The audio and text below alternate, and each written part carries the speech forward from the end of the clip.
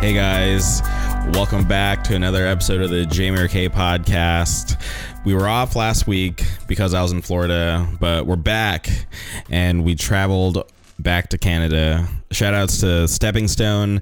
At the time, I didn't realize how much of an impact they would have on the podcast, but after that episode went live, I had a bunch of people from Canada show me love, and this podcast is a product of that. So I'm really excited to have had Nathan and Brett on, and today we have, I think, someone who's pretty interesting and somebody who's doing important stuff for the scene up in Canada. Would you like to introduce yourself? Sure. That was like a very flattering intro. My name is Spencer, and I run a channel called Scoped Exposure, essentially documenting all the DIY shows and bands across Western Canada. So Canada as a whole is made up of a bunch of different provinces. So it's primarily Manitoba, Saskatchewan, Alberta, British Columbia. So essentially the parts of Canada that don't get the love of big North American tours. So yeah. Okay, let's go back to the very beginning. How did you discover hardcore? So like my hardcore origin story? Yeah, let's do it. Yeah. So I was like, I think lots of people in hardcore come from like different walks of, I guess, musical life. And for me, like the first band that I was starting in, I was listening to like heavier music, but the first band I played in was like a pop punk band. And that was like when I was in high school, and then I slowly like drifted into the hardcore scene, going to lots of like DIY shows and a variety of different places. And I always really liked the, I guess the authenticity of everything. Like everything was like do it yourself, and knowing that you wouldn't really find that in other scenes. Like every scene had their like, I don't know, I guess production value, and hardcore didn't really have that and didn't really care about that. I know like the big like turning point show wise for me was my friend's brother played in a band called In Arms, which was like a Winnipeg hardcore band, and they were playing on Means' last show in 2008, and Means was like pretty much like a very legendary like prairie, so like Manitoba, Saskatchewan band. They were on Face Down, did lots of touring, kind of like a melodic hardcore band, but did their own thing for sure. So I kind of knew who they were. I went, it was at a venue called the Church Basement in Transcona, and went there. And there's like a bunch of good bands that were playing that. But when Means played, I had like I had heard a couple songs, but to see the reaction of people was like just like, you know, peeling back like the skin over my eyes, essentially. People were, you know, jumping up to grab the mic, and like ceiling panels were like jumping up and down, and PA systems were getting rocked back and forth. And that level of energy is what I wanted to be surrounded by, music wise.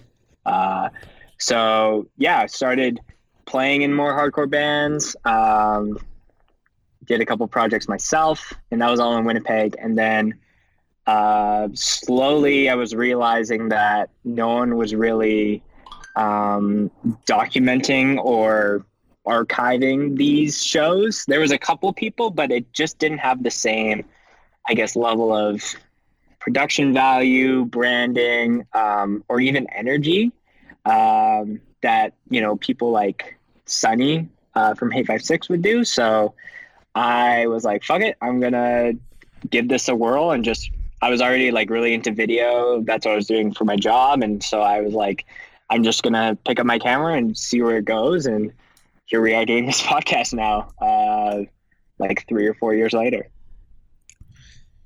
that was a lot of stuff to unpack. So I'm going to kind of pick at it, and we'll eventually strip it down. Yeah. I like to talk, so hopefully this podcast is good on that level, but I'll try to slow down in some areas. No, it's all good. The fact that you like to talk makes things easier for me. You mentioned Face Down Records, which I think is awesome, because these days that record label isn't as prominent as it used to be. But sure. For me, like early in the scene, I actually felt like I caught like the golden era of Face Down Records. Like I was really into bands like In Due Time, Shockwave, even some of the newer stuff like Sleeping Giant, Bloody Sunday, Seven Star, like just crazy. I think period of hardcore, or even like quote unquote Christian hardcore. And I was always surprised that it was like I'm trying to think, like it was like a different sector of hardcore, because for me early on, like that's all I knew. So I was like, oh, this is cool. Like hardcore is awesome. And when I started going to more shows out of town and realizing that there was more than just Face Down, I was like, this is crazy. And it was always weird to me that at the time there was so much going on around me that I didn't fully get to be involved in. And luckily I was able to catch things and break out of that Face Down box and actually catch cool shows before it was too late, which I was like pretty thankful for. But the fact that people still talk about Face Down, like I think is cool, because not that many people that I hang around these days actually were into it back then. Know what that is. Yeah, there was like a bunch of, I think the first bigger festival that I ever traveled for was Sunshine Festival in Wilmar, Minnesota, because Winnipeg was like an hour from the border, so it was already like, if people wanted to go shop down in like Fargo or like Minneapolis, like they could do that in a weekend. So when I saw like this, I think the first, I went to the Sunshine Fest 2011, and that was like the first time seeing bands like Gideon. Like I think that was the first time I saw Plead for Purging. Like more, there was tons of like hardcore, but also like metal bands, because they do like the main stage, which has your like big radio rock stars, and then they had like the I don't know, it was like the underground stage, but it's in like a hockey arena, so I already felt like very at home, like being very Canadian and into hockey. But yeah, like it was a blast, and to see like so many bands from like Tooth and Nail and Face Down, like they really paved the way. But you're absolutely right, like I don't know, essentially, if I had to make a guess, I would say due to the lack of bands, like new bands that they've added, there was definitely like a golden era, but like most of the time, anything I see from Face Down now is like a reunion or like a one-time like off show with this band that hasn't played in like years. I think the last thing I saw was like the Sleeping Giant documentary. So they just haven't been like a record label like Pure Noise, which has been adding like all these newer like hardcore related bands like Year of the Knife or Knock Loose, or who else was signed recently? Oh, Inclination. So like that's been interesting to see. And just like that era or like genre of hardcore where it's like, Christian hardcore, or, spirit-filled hardcore, or whatever you want to call it, has kind of like not dissipated, but they still have made their mark for sure. Yeah, I honestly can't, put a finger on like what kind of led to their downfall, because I just remember one year I went to, because I went to every Face Down Fest from like 2005 to I think like 2007 or 2008. I can't remember. Right, yeah. And it was pretty fun experience. Got to see a lot of crazy bands in a span of like a weekend, which I never really thought would happen. So I was like really thankful for that. But I just remember going one year and there was just like a bunch of the younger bands that they signed on, which didn't really fit, in my opinion, to what they had, going on at the time. Like more of like the legit hardcore, like the heavier stuff. It felt like they're going like a little more commercial, and sure. I just don't think a lot of the fans who'd been around for a long time was really into the new direction that the label was going in. And I just think like, in my opinion, like the last like good signings they ever did was when they had like seriously Sleeping Giant and Impending Doom. Like after those two, I can't even think of any bands that I was like actually into that was on the label or any of their like affiliates. Yeah. Like I guess like every genre has its time and place. Like we're in a, at the time of recording this, like a lot of like the, mid 2000s metalcore is kind of like the thing to write about. I know, like I was listening to the Stepping Stone podcast where they're like, that's at least what differentiates us, is that we're not doing like the panic chord and like that kind of stuff. Because that's like very, very hot right now. Like, especially up here in Canada, you get like a number of bands who are like putting that into their music, which is cool. I don't think it's necessarily like trendy per se. But yeah, everything has a time and place, whether it's like a record label or a band. That's always been something that I've thought about, like with music, is that like there's so much new music and access to new music nowadays that like it's inevitable for the top spot, so to say, like to be constantly taken by like new individuals. So, if we were doing this podcast, like even 5 years ago, I don't think we would say like Pure Noise is probably one of the top record labels right now. Like they're definitely, very influential and very popular in signing great bands, but there was a lot of other, like smaller labels that were, just as competitive. But if people are not on the ball and like adapting to the way people are consuming music or just like how the culture is, then like you go down, like either going forwards or backwards.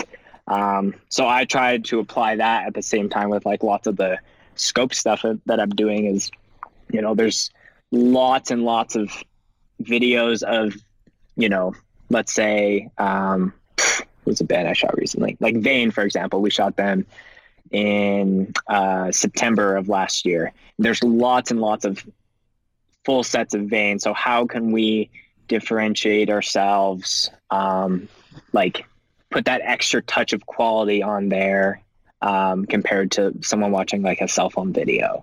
So those are things that I like, and I'm sure there's a lot of other people think about, but always trying to think of how to stand out from the masses. Well, I think like the one big thing you have going for you is you're in another country, because for me, I'm always curious about how bands do in other scenes, like compared to mine, because I feel like I have like a weird perception of like how hardcore is because of where my scene is. It's in Southern California, probably like one of the most popular places to play.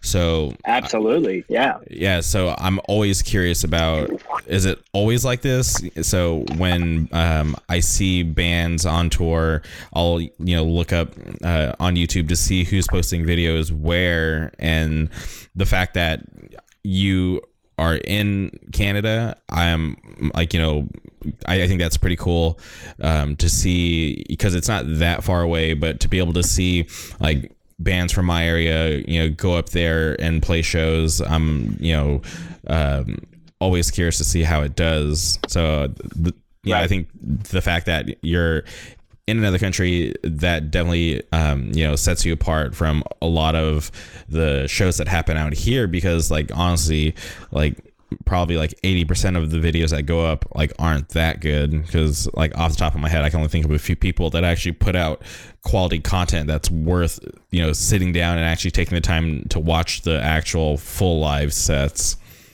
Right. Yeah, and it's like, I think like the person that comes to mind for Southern California is obviously Steven. Shout out to you, Steven, because I'm sure you're listening to this at some point.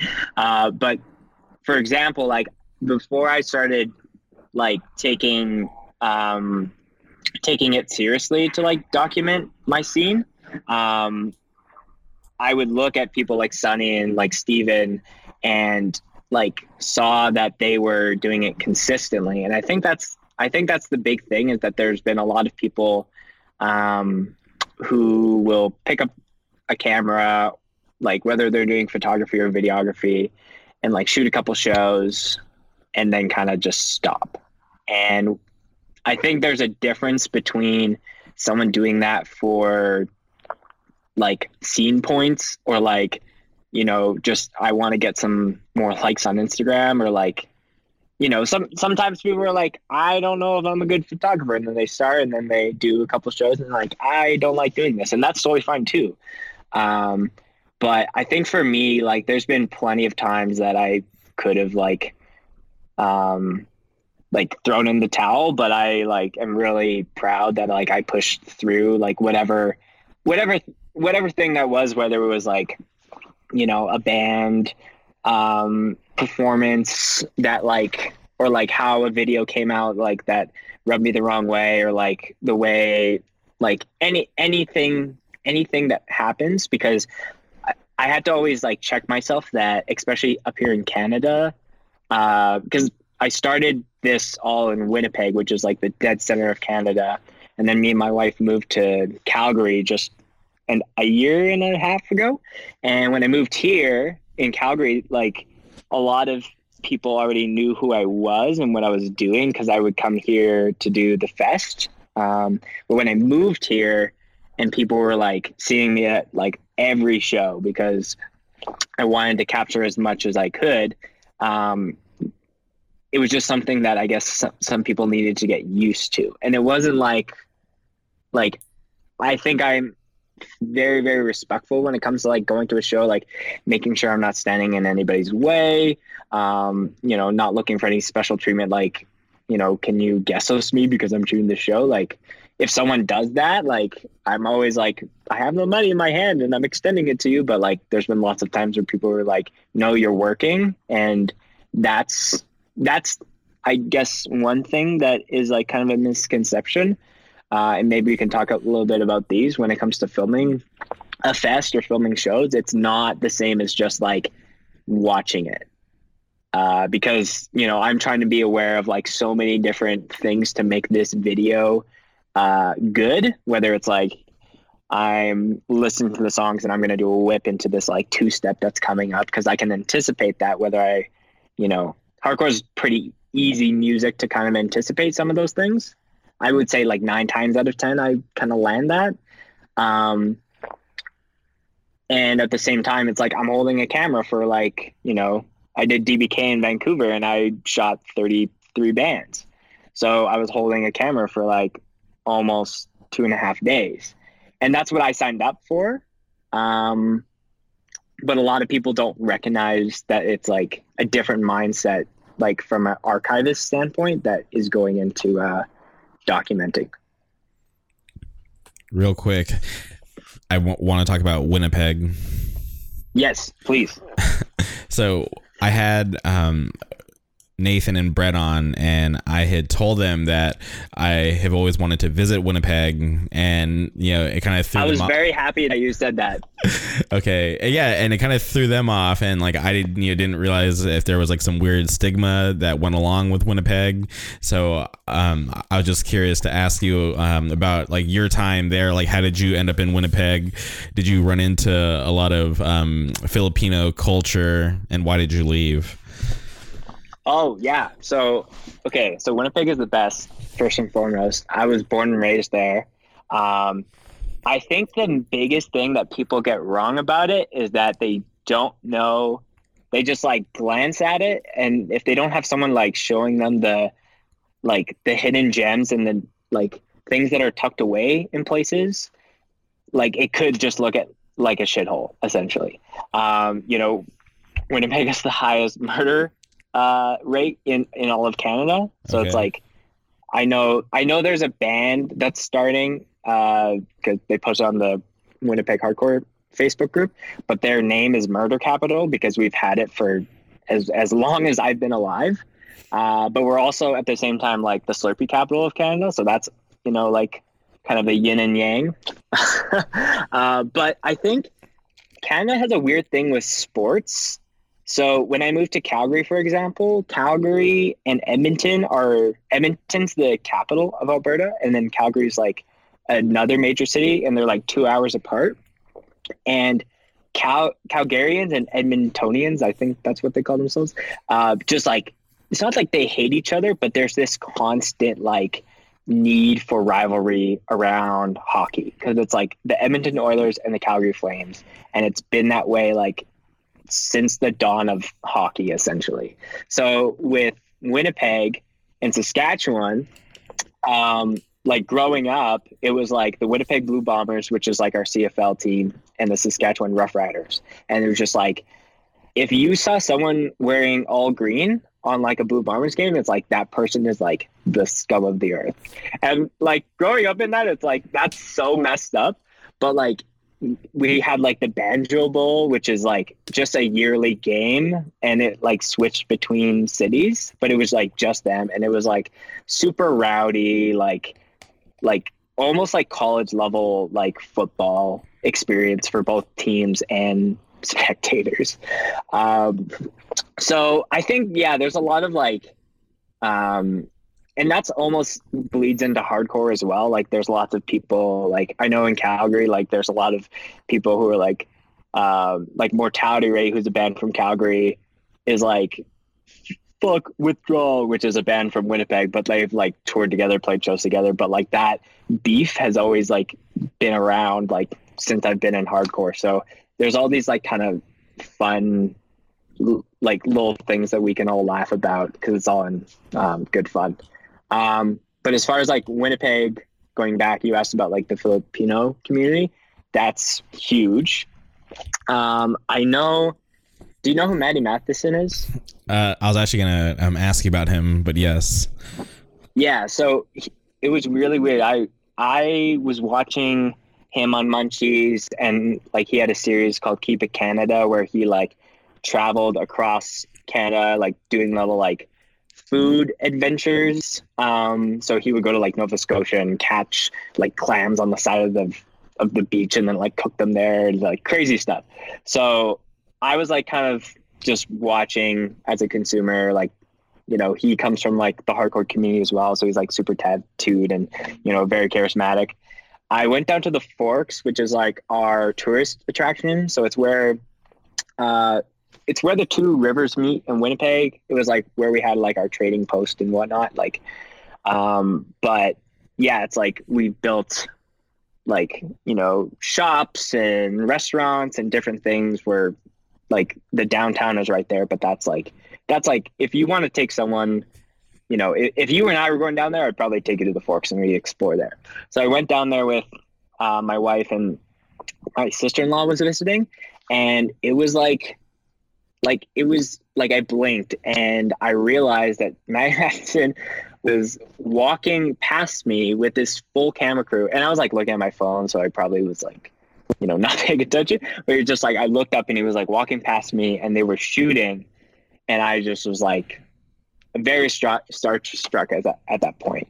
So I went and talked to him after they like did their take, and they were filming for season 2, but it was all based around like Filipino cuisine and culture, because that's very big. I'm trying to think of like a couple different restaurants that come to mind. I'm sure like some of my Winnipeg friends are like screaming at their computers, like, say these ones.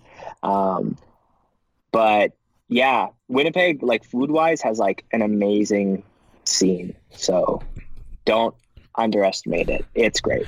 I miss like food places there like every single day being in Calgary. Let's put it that way. So on your Instagram, you have a picture with Matty Matheson. Is that the same day you met him?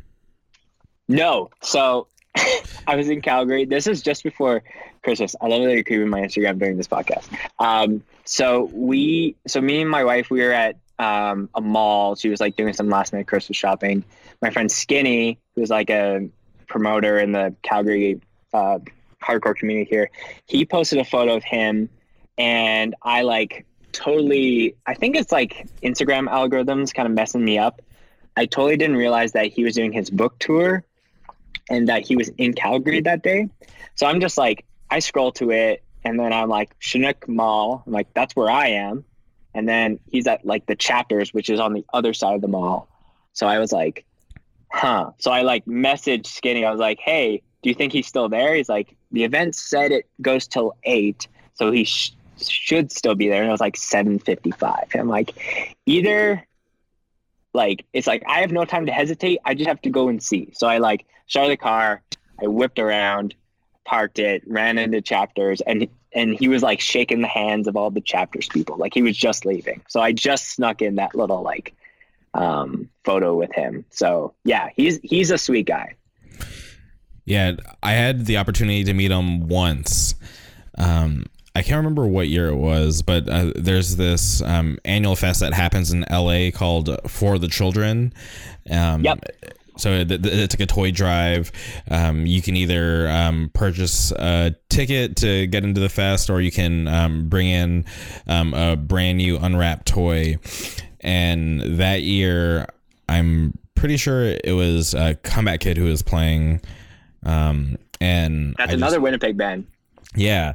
So I was not, it didn't even like cross my mind that he would even be in town.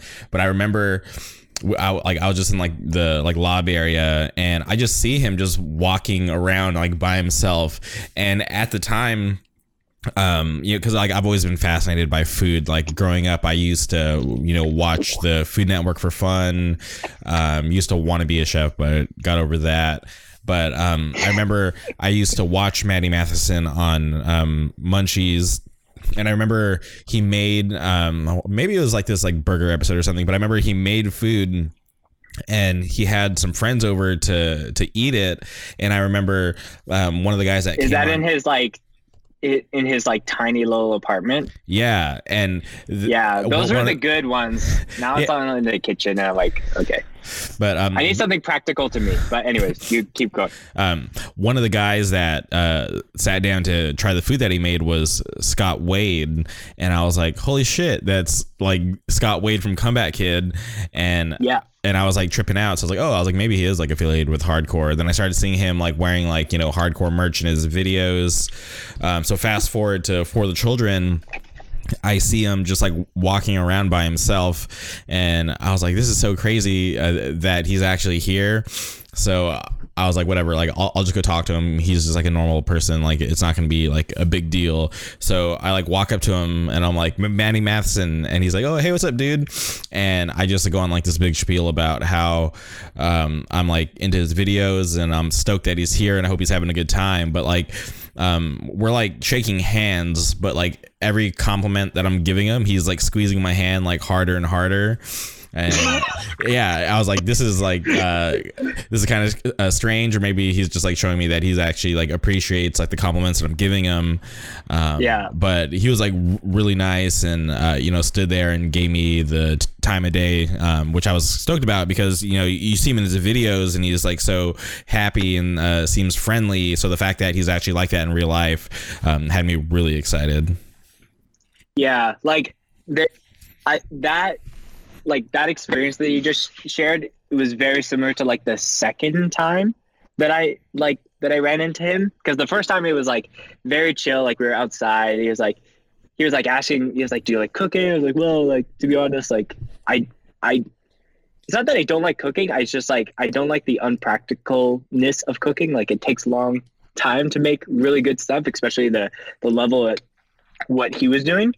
But the second time I was just like, like it's that weird, like you're starstruck, but you want to be chill, but you don't want to like not share something that like, share the fact that that person actually means something to you, whether they know that or not.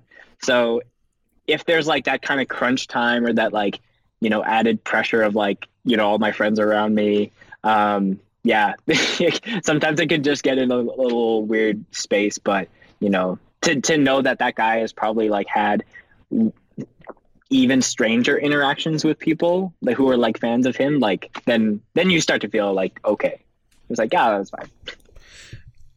I had like a bunch of people come up to me like during the fest. They're like, hey, who's that tattooed guy you were talking to? And I was just like, he's just, some guy from YouTube that I'm a fan of. And my friends were like, YouTuber. Yeah. And like, because my friends didn't know who he was. And it didn't seem like a lot of people at the time knew who he was, because he was literally just walking around, just, minding his own business. And which For the Children was that? Man, I can't remember the year off the top of my head. Hold on. Let me look it up. Because I was gonna ask you if you went to was it 2017? There used to be a band from Vancouver called Worldview, and they played For the Children. So I was curious if you saw them or saw their set. 2017. Okay, so it was For the Children 2016 when I saw Maddie Matheson. Oh, okay. It was Comeback Kid, The Warriors, 100 Demons. So, hold on. Did I go 2017? I think I did. Hold on, let me. I'm trying to remember who headlined. I just knew yeah. I'm pretty good buds with like most of the guys in Worldview, even though they're not a band anymore. But like people still talk about Worldview in that band because they were kind of like the staple Vancouver act at the time. Mm-hmm. Yeah, and then it was last year because their last show was like DBK, but the 4-year. Yeah, unfortunately, no. Last year, not last year. I mean, 2017. I didn't go because I remember I had I got like a promotion at work and just didn't really jive with my schedule, and like I think I had just moved too, so I had like a bunch of like personal stuff going on. Yeah, so. Lots of things in there. Yeah, for sure. Yeah, so no, that's a cool fest. I know. I've seen lots of like Steven's videos for that. Mm-hmm. And yeah, like I know even last year was really, really sick. Like that's how I found out about like No Right and like filmed them in February for the first time. So that was cool. Yeah, there's like there's like so many festivals in California. Like aside from like your Sound and Furies, like there's a lot of like smaller ones as well throughout the year. Yeah, my favorite one is there's this group of guys that puts on shows. It's like Madison from Fury. They have like the name Suburban Fight. Yeah, and they always do a weekend like in summer, and it's always like seriously like the sickest lineups. And they normally like last year they had it spread between Program in Fullerton, and then they had a show at the observatory in the Constellation Room, which I thought was pretty awesome. So that's like one thing that I look forward to every year, because like the style of bands that they bring out is like what I'm really into, and they always have like their finger on the pulse and always like bring out solid lineups. Right. Cool. So up in Calgary, why'd you decide to move there? That's a really great question, actually. So originally, my wife's from Edmonton, so that like city just north of it, like just outside of Edmonton. So we were, I guess when we were talking about moving, that came into mind. And the reason that we wanted to move away from Winnipeg was my family, like I was born and raised there, but my family moved away and I stayed there.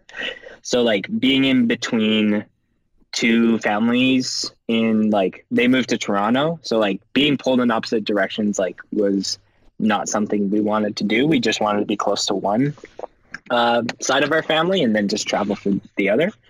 So Edmonton was obviously like the one that she favored just because it was like closer to her family. But I really wanted to move to Calgary because the fest like was going on, like based in Calgary.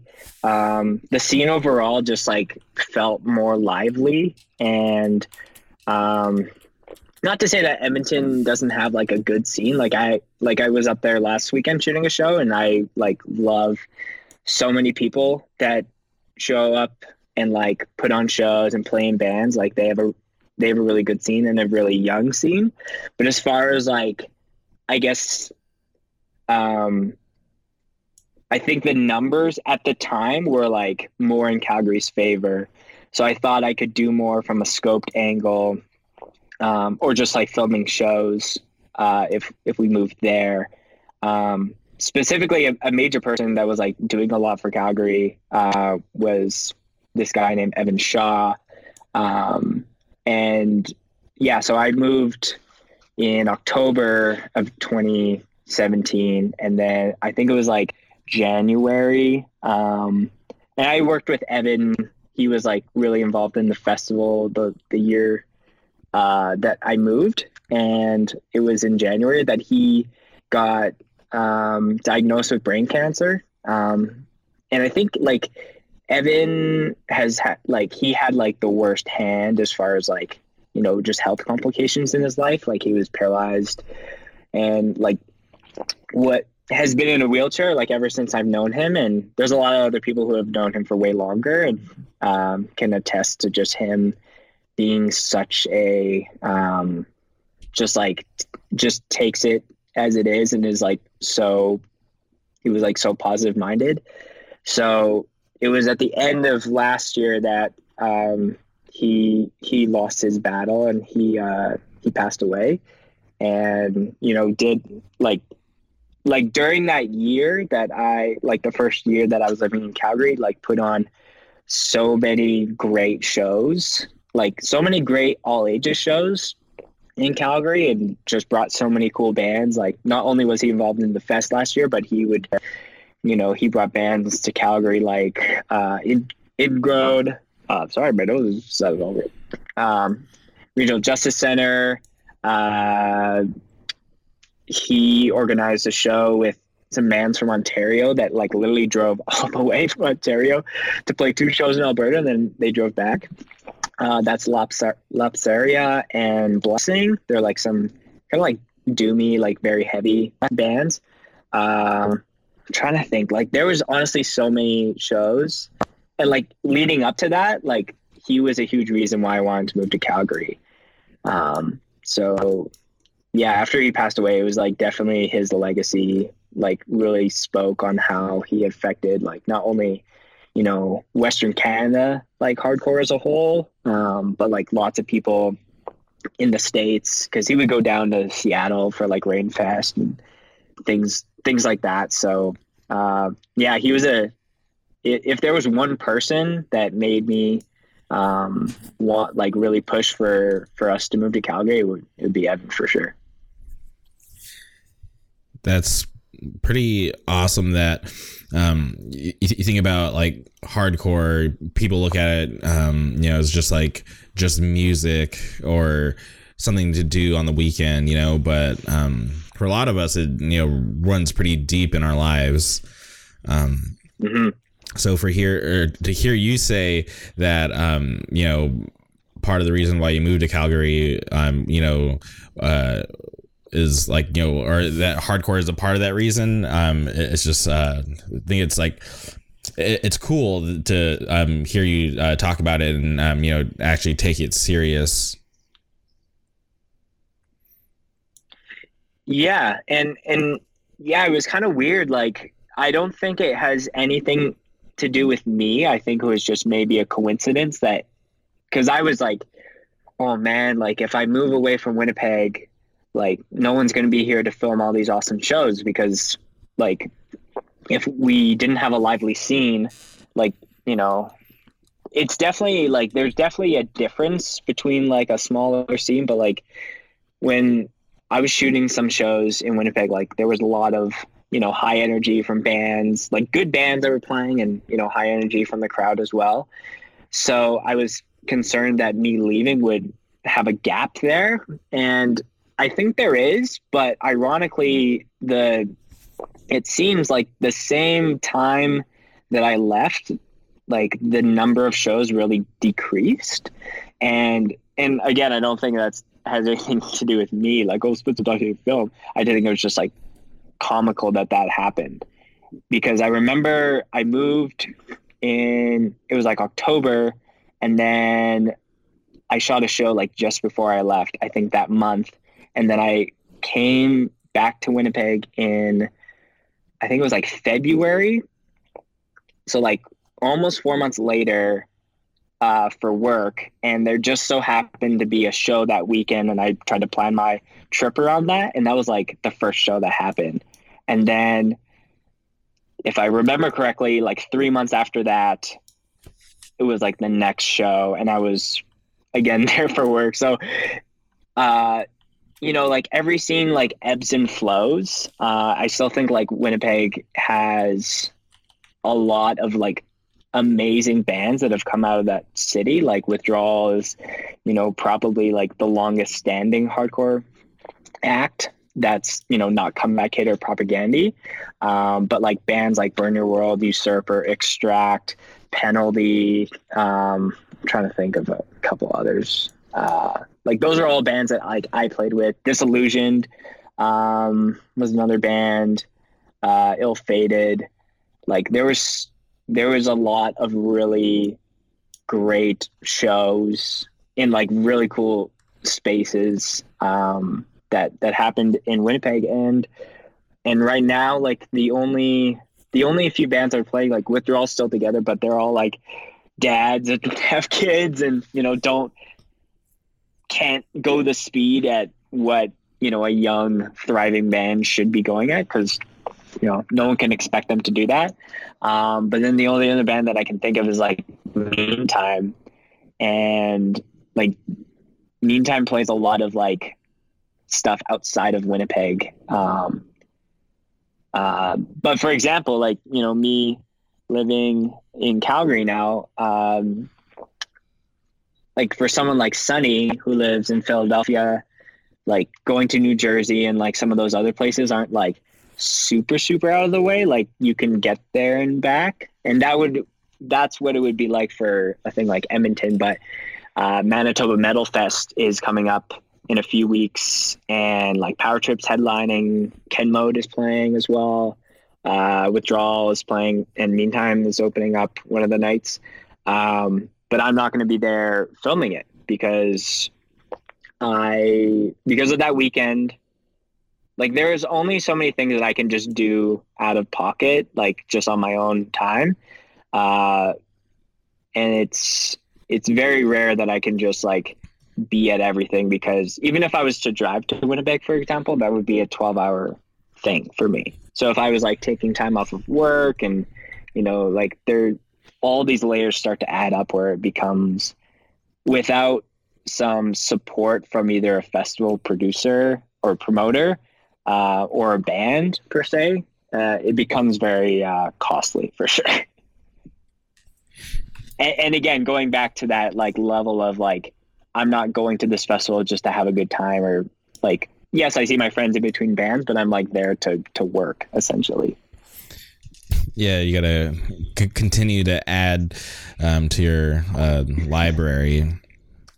Yeah, there is a weird balance of like, I need content to feed the beast of Instagram, YouTube, Facebook, those kind of things.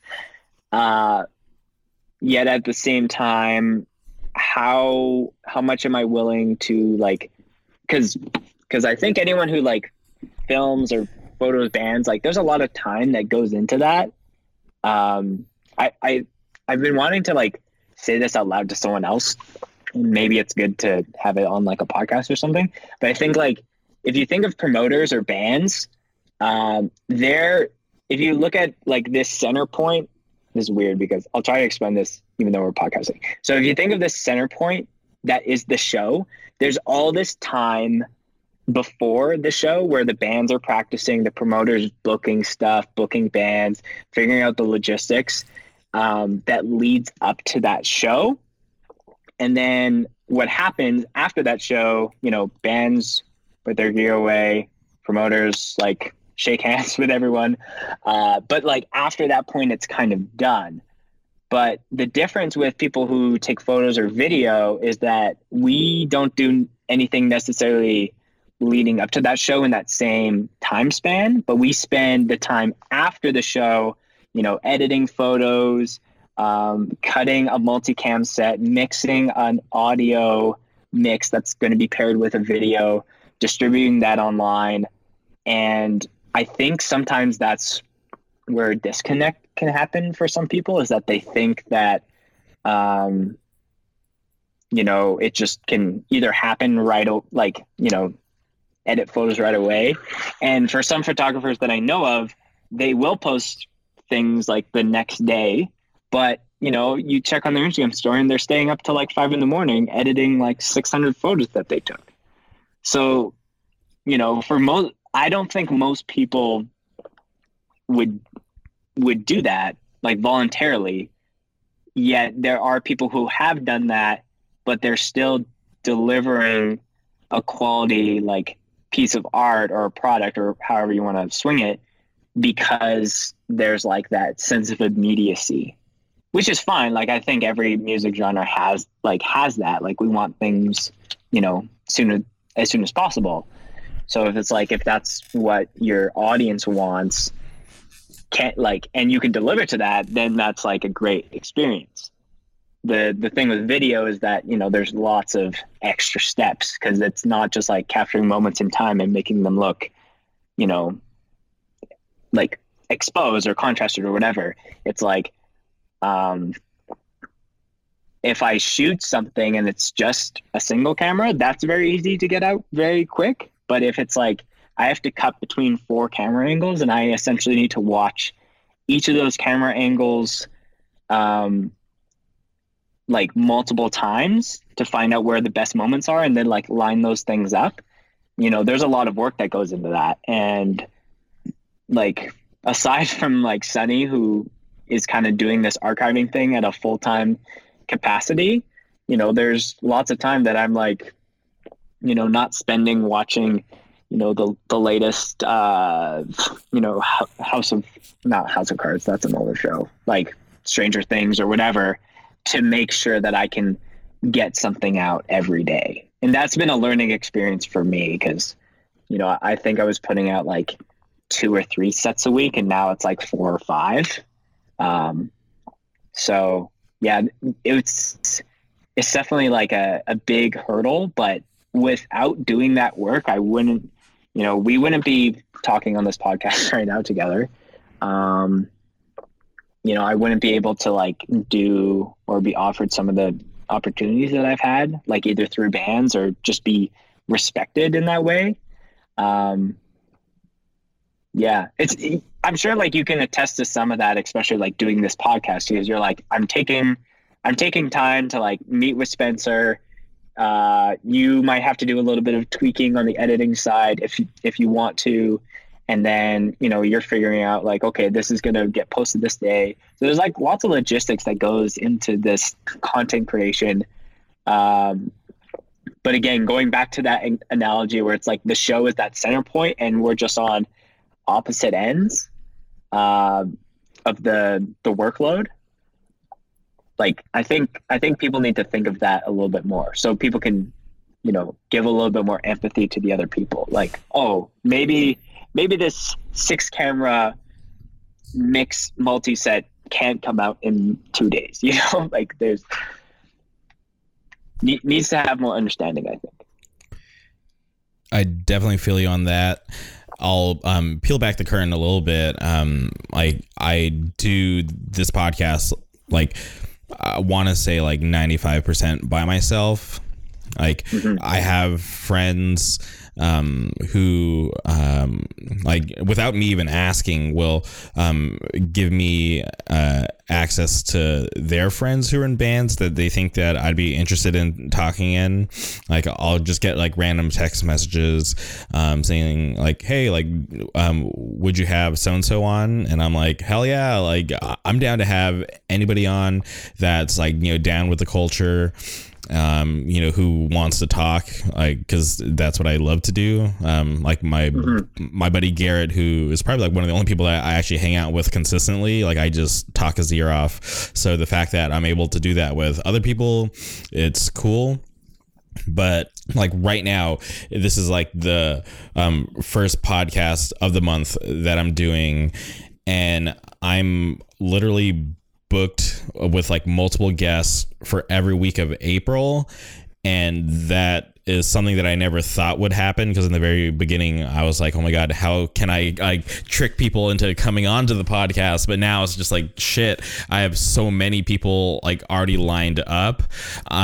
Right. I'm like at the point where like I'm getting like, you know, offers, or like I have like, you know, new ideas of guests that I want to have on, but I'm like, shit, like I can't do anything right now because like all my time slots are full for the month. And it's like kind of like nerve wracking, because I'm like I'm gonna like let these like people slip away, or like maybe like the timing is just not gonna be right next month when I you know, potentially have them on. So it's just like a lot of work, because I literally do all the you know, like once like I get in contact with whoever's going to come on, like, you know, it's me, you know, from there on out, making sure that, you know, our schedules are still aligned, and that, you know, everybody's still going to show up, and that the podcast is still going to happen. I, you know, do all like the mixing and mastering, like it's literally just like me. So I definitely get what you're talking about, how like there's like so much that goes on that people don't really think about most of the time, because they just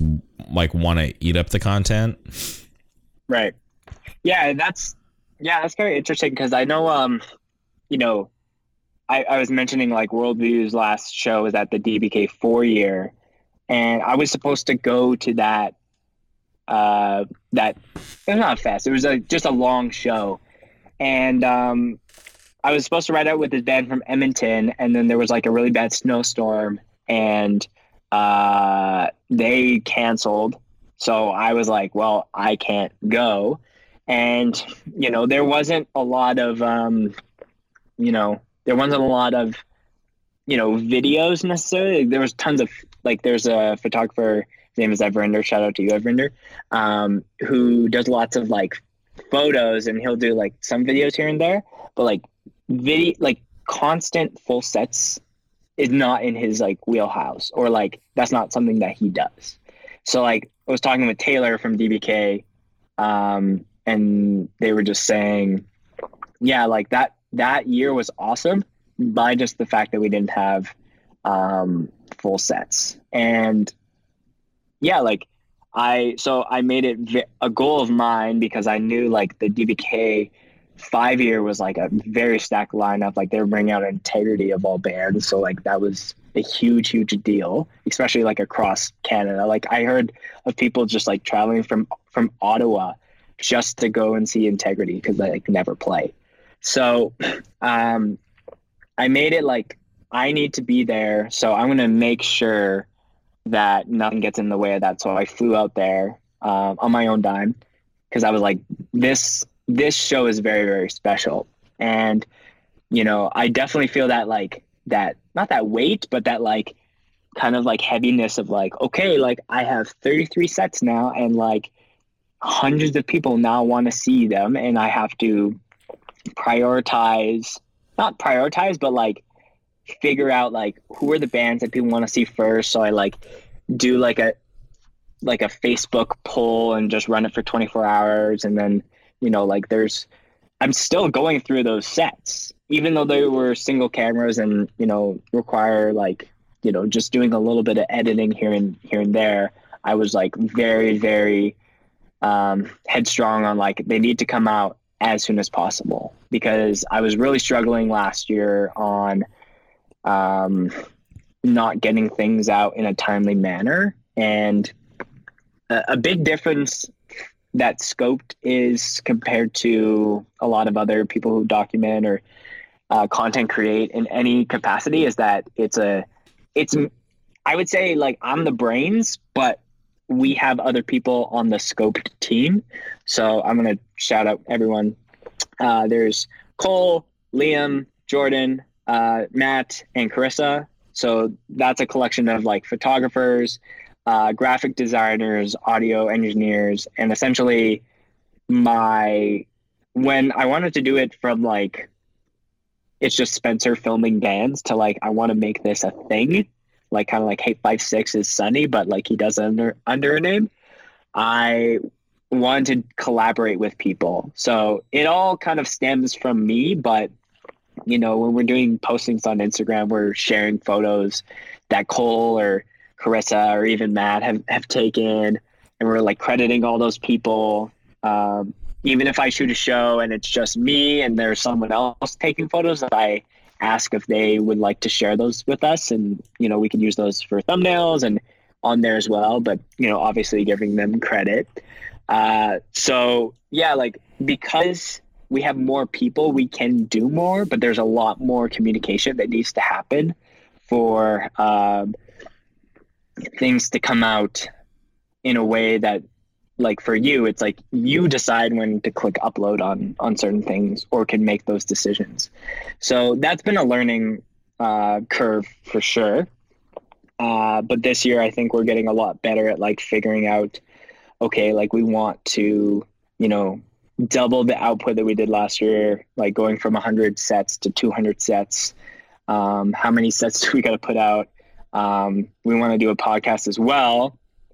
And that's been a challenge because we're trying to figure out like the logistics of, because we want to do it with a video format. So we're trying to figure out all these things. And when you're doing so much, you know, there's, you know, I wanted to interview bands at DBK. I wanted to interview bands at Evan's Memorial Show. So like, I definitely understand like the aspect of like, oh man, I could have had like that interview with so-and-so, or I could have like filmed this fest or things like that. But at the end of the day, I think you can't judge yourself too much. Like, you know, your capacity and what you can do for like content creation, because it's your time, but it's also your money. And, you know, like we're trying to like sell some t-shirts to kind of like make some profits to pour into projects. Like, you know, if we sell X amount of t-shirts, then we can buy microphones to do a professional like video podcast or something like that. Versus it just coming out of my pocket. 'Cause, you know, like the time alone is like a lot of investment. So, most people who like, you know, keep up with what we're doing are like really, really supportive. So I think we've provided a lot of value to them so that when we ask for something, you know, not expecting like really anything, like if we're like, hey, we have t-shirts, if you want one, you can buy them and they're going to go towards this. I'm pleasantly surprised every time that the amount of people that are like wanting to support us that way. And I think that we're a little ways away of doing something like a Patreon where it's a constant support. And I think there's a lot of ideas that I have to make that worthwhile for someone. Because ultimately, like if you're going to throw me $10 a month, let's say, like you should have something great in return from a content standpoint that wouldn't be normal if you weren't. So there's a lot of things that I'm thinking about, but I'm thinking of Scoped as a very like marathon kind of thing. Like I want to do this until I'm like 30 and just see how big it can get, see how many fests we can do, see how many eyes can we like get on Canada, because there's a great scene up here with like a lot of like really passionate and like caring people that like want to make hardcore like great for people, like their scene, and like people of all ages. So yeah, that's it's a lot of work, but like it's been a ride, and like I feel like we're just getting started, really. Want to shout out Cole, because when I did the Stepping Stone podcast, I'm like kind of I don't know, I do like a weird little rollout on Mondays when the new podcast drops out, and I always try to find like, you know, like a cool live shot, and I always try to credit people because I don't want to just like take their photos, and I actually ended up using one of Cole's photos of Stepping Stone Live, so I thought that was pretty cool. And yeah, Cole's the man. Yeah, Cole Train. And even in like preparation of having Nathan and Brett on, I, you know, watched the videos that you put up of Stepping Stone. So even before we ever spoke, I already knew of your work, and I was into it because obviously I watched your sets of Stepping Stone just to get a feel of how it is up there. So I thought that was pretty cool. Go ahead. Oh, I was just gonna say, I when I listened to that, it was funny that you mentioned the whole like the football jerseys. Like, you're like, what is that? Like, what's the context around that? And Nathan kind of shared some of the details, because I think bands need content around their content. So I think when someone puts out a song, there's a lot of, and I listened to the Hard Times podcast and they talked about this a little bit, but you know, there are a lot of different factors that make you interested about a band, whether it's where they're from, like maybe if that's something really obscure, you're like, oh, like, you know, if it says California, like there are a lot of bands from California, but if you see like, you know, Fargo, North Dakota, you're like, what? Like, I don't know any bands from Fargo, North Dakota. Shout out to Swing Low. But you know, that could be location, that could be album art. Like, I know that I checked out Drain very seriously because of their promo. It was just like a bunch of sharks just chomping on a guy. And I'm like, whoa, this looks interesting. You know, even a band name can be a big deal. So like, those are all things that the band can do, and they have control over. But normally bands aren't like planning like, okay, we're going to get someone to record this live set. It just kind of either happens or it doesn't, depending on like the scene and like if someone's in that scene who actually wants to do something, like from a photo or video standpoint. So I definitely think that a lot of bands have had like kind of a viral moment through Archivist, for example.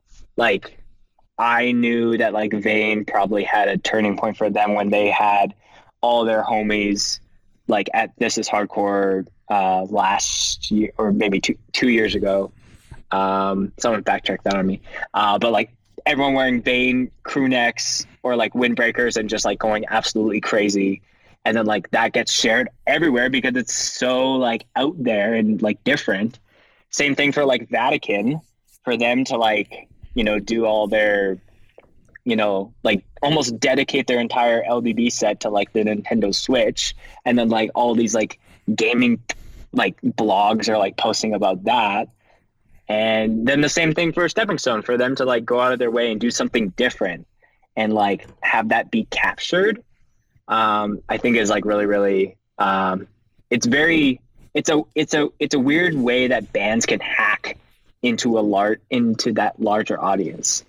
You know, I know, and you know, sometimes that's like a major hit, and sometimes it's like, you know, it doesn't go the length that maybe you wanted to. I don't think anyone's necessarily trying to plan for these moments. They just kind of happen sporadically. But yeah, I know like there's been tons of times where I think a good release for a band always happens, like it needs to be kind of like not a partnership, but like for example, we did a video of Dying Wish from Portland, Oregon at Wild Rose last year. We did a live sound mix of all those bands that year, and Emma, she posted that on the Dying Wish page, got a bunch of views, super cool. And then she actually sponsored the post and did it as like a Facebook ad.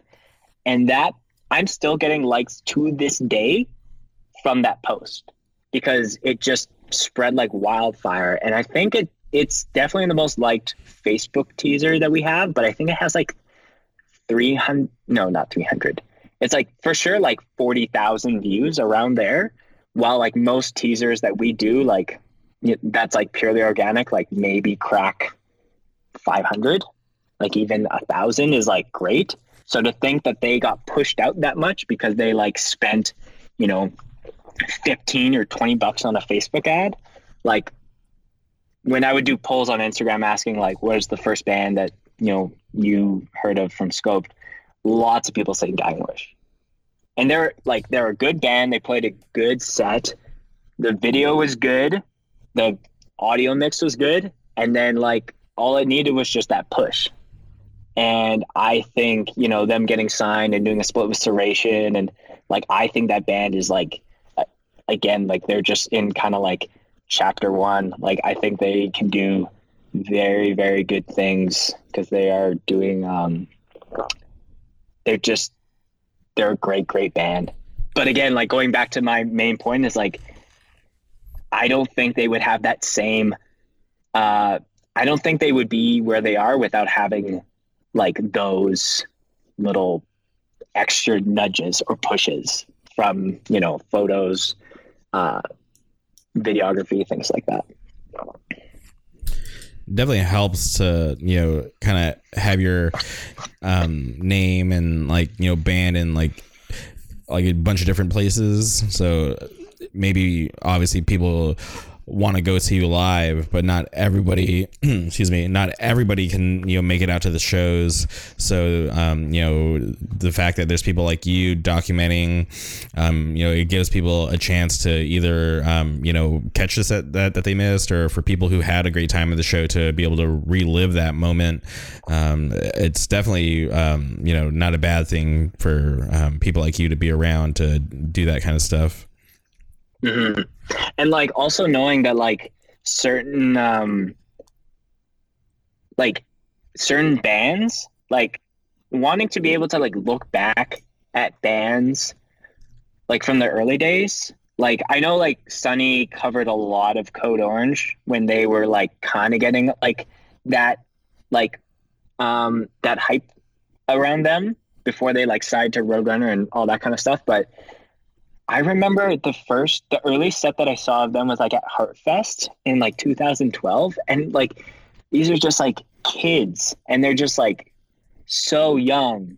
And I think a lot of people like default to like, this is embarrassing, or this just shows that that we weren't good as a band. And like, this is something that I've learned through like kind of the people that I look up to, like Sunny, is that people who like film and document aren't here to curate the performances of that band.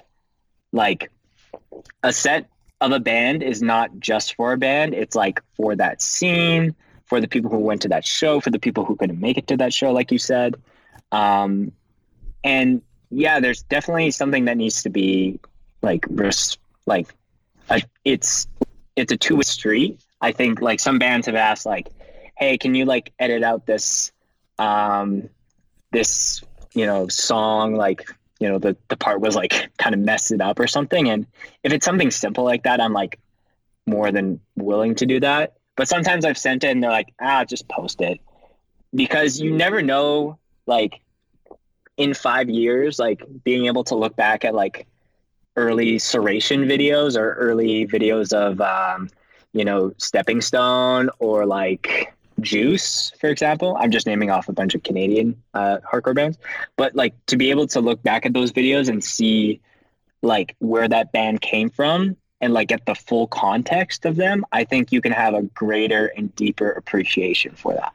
Because I think like going back to that Code Orange set that I saw, like to look at that set and then look at them playing like at the level that they are now, it's like it honestly blows my mind. And I wouldn't say like I'm a like I like that band.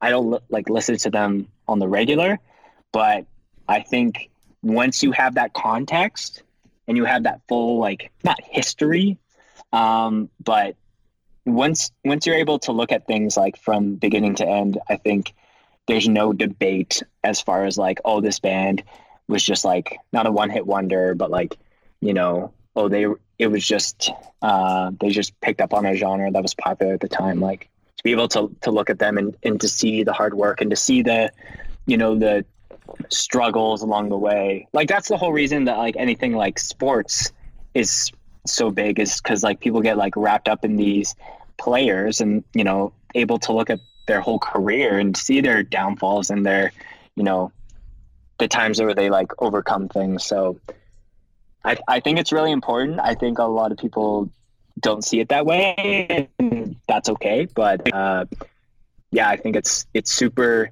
It does a lot more good than people can think it does bad. So we're in the the beginning part of 2019. What are your plans for the rest of the year with Scoped Exposure? Do you ever plan to come down to the United States? Any plans to travel to other parts of Canada to do other shows? What do you have lined up? Yeah, maybe that's a good thing to wrap up on. I definitely wanted to do more this year, so we're aiming to do 200 sets this year. I want to go out to Eastern Canada, so there's a couple festivals that I can't announce yet that I'm talking to that are we're just in the details of like confirming if I can fly out, or, you know, what they can cover, what I can cover. I think, you know, even though Western hardcore is kind of like our, you know, brand, like kind of, you know, it's where we started and it's where our roots are, there's honestly so many good bands from like Eastern Canada that don't have someone who's taken that flag to like showcase them in that way. Want to do a podcast, and that's something that we're starting hopefully very soon.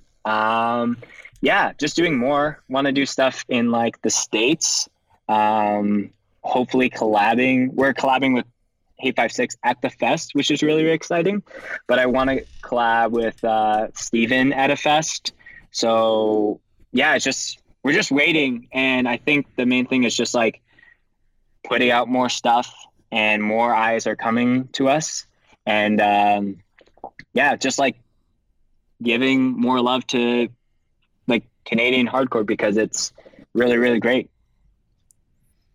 That's awesome. Honestly, I obviously follow you on I follow Scoped Exposure on Instagram, so I see all the you know, the consistent you know, content that you're putting out, which I think is cool, because it gives someone like me who's curious about what's going on up there, I can kind of, you know, take a look in and, you know, see what it's like. So definitely into that. You know, stoked that Canada has a group like you guys up there doing what you're doing, because without you guys, nobody would be you know, documenting it as detailed as you guys are. And it's really important for obviously for Canadian hardcore, but I think just hardcore in general, because there's so much going on all the time everywhere, and it's hard to capture every moment. So I'm stoked that you guys are doing the best that you can out there to share what's going on with the rest of the world. Yeah, man, we're super excited for what's to come. We have big ideas, and yeah, Canada is sick. If you're a band, or you promote bands, or, you know, manage bands, and you're thinking about, you know, bringing a band to Canada, like, look at Calgary, look at Edmonton, look at Vancouver, look at Winnipeg.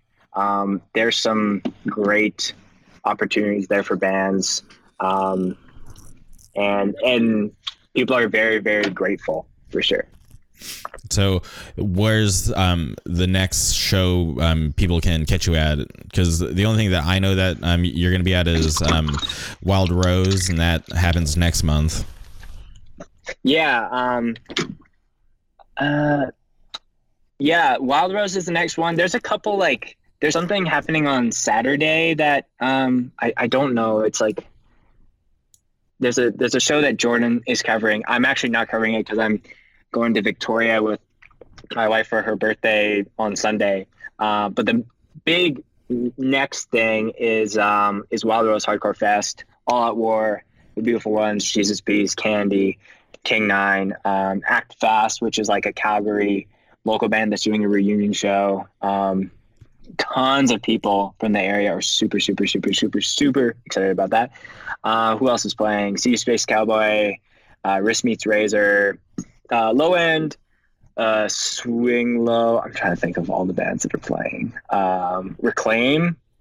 Super excited to see them. There's honestly so many bands. There's a couple of people who are like coming up to Calgary who had like found out about Scoped. So they're coming to the fest because they knew of it through us, which is really cool. But yeah, that's the big ticket that you'll see us at next for sure. And probably some other festivals that will either be, shooting with someone with, or, being the lead on. So you can follow it on the Instagram or Facebook, Scoped Exposure. You know how to work the search, so figure it out. Yeah, I'll link everything in the show notes, but one last thing before we go, I want to shout out False Body, because I feel like since I've been following your work. Yeah, False Body's sick, dude. Yeah, I feel like I'm a fan of False Body because of all the live videos that you posted, because before that I didn't even know they existed, but then you started posting live sets and I'm like, okay, I'm actually into this. This band's pretty cool, so I wanted to thank you and give them a shout out on this podcast. Yeah, False Body is awesome. We put out a set of theirs today. It was like their third set of this year, which is crazy. Justin, who plays bass in that band, is always like really funny because he's always like, he plays in a couple other bands, but he's always like, he's not mad at me, but he's we put out so many things that he is like, people say like, oh, I see you on the internet all the time, like playing in all these bands. So he's like, you could chill out. Like, you don't have to film this set, but like, that's kind of like what we're known for, is like filming these sets. So, shout out to you, Justin. Shout out to False Body. Yeah.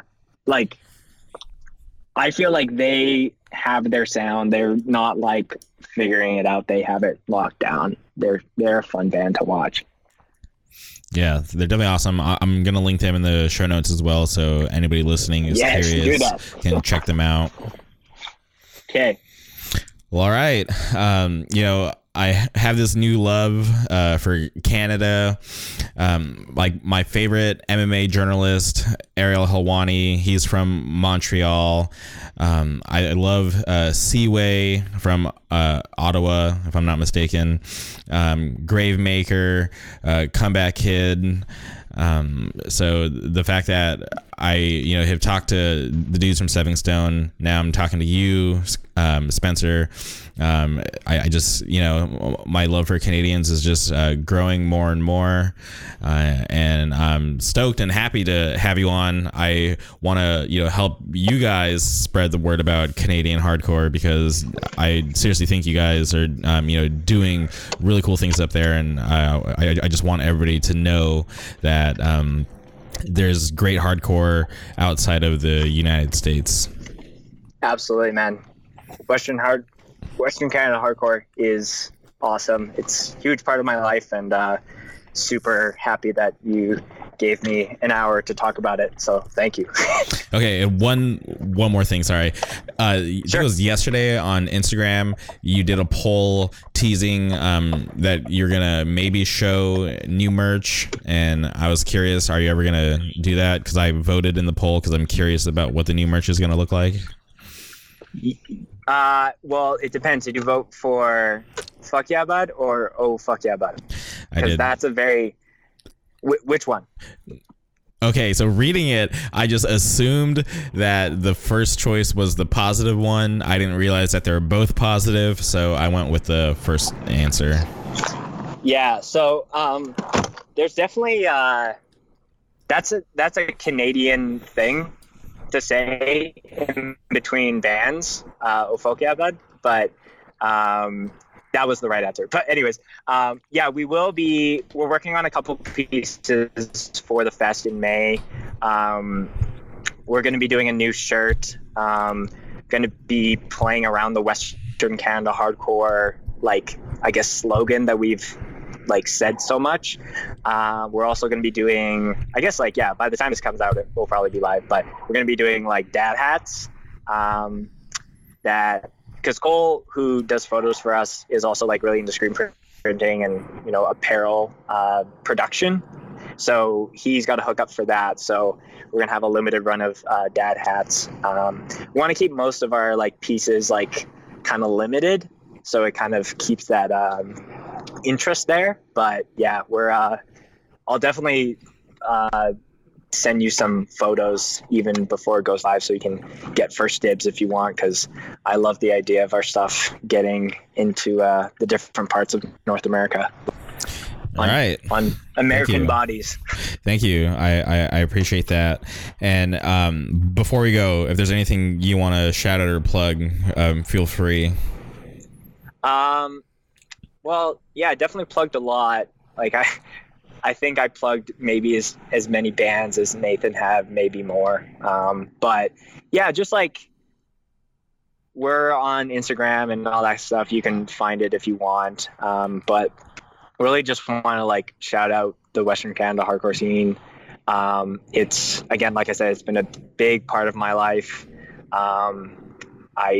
I don't know what I would be investing my time in, like, creatively, if I wasn't doing Scoped. And yeah, I'm very committed to like documenting our scene. And I hope that even if there's like one person, whether they, you know, listen to a couple bands that they could like show, or they play in a band, they're like, yeah, Canada sounds kind of cool. That like, if that intrigues them at all, I feel like, you know, I won on this podcast. All right, there it is. Thank you guys for listening. I really appreciate all of you, especially after taking last week off. It's always weird being away from the podcast. So thank you for coming back and checking this out. I appreciate all of you.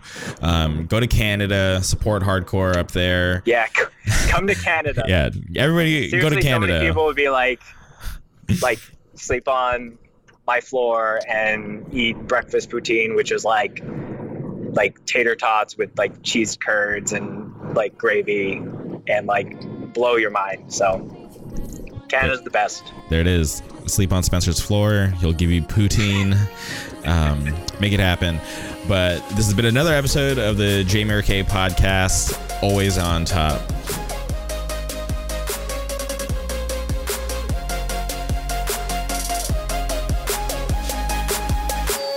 Even if it makes me blind, I just wanna see the light. Breathe in, leave it all behind. I just wanna see the light. Even if it makes me blind, I just wanna see the light. Breathe in, leave it all behind. I just wanna see the light.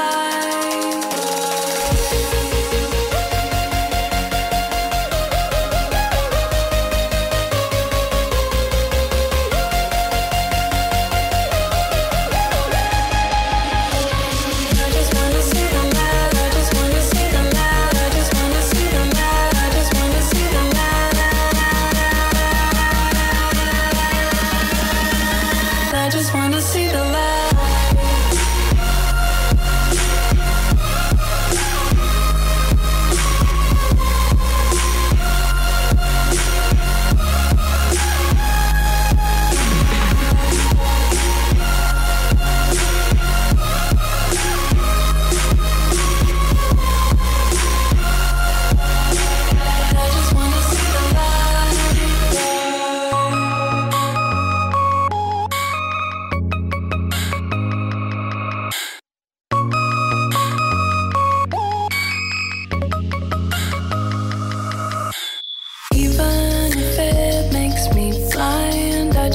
see the light. Breathe in, leave it all behind. I just wanna see the light. Even if it makes me blind, I just wanna see the light. Breathe in, leave it all behind. I just wanna see the light.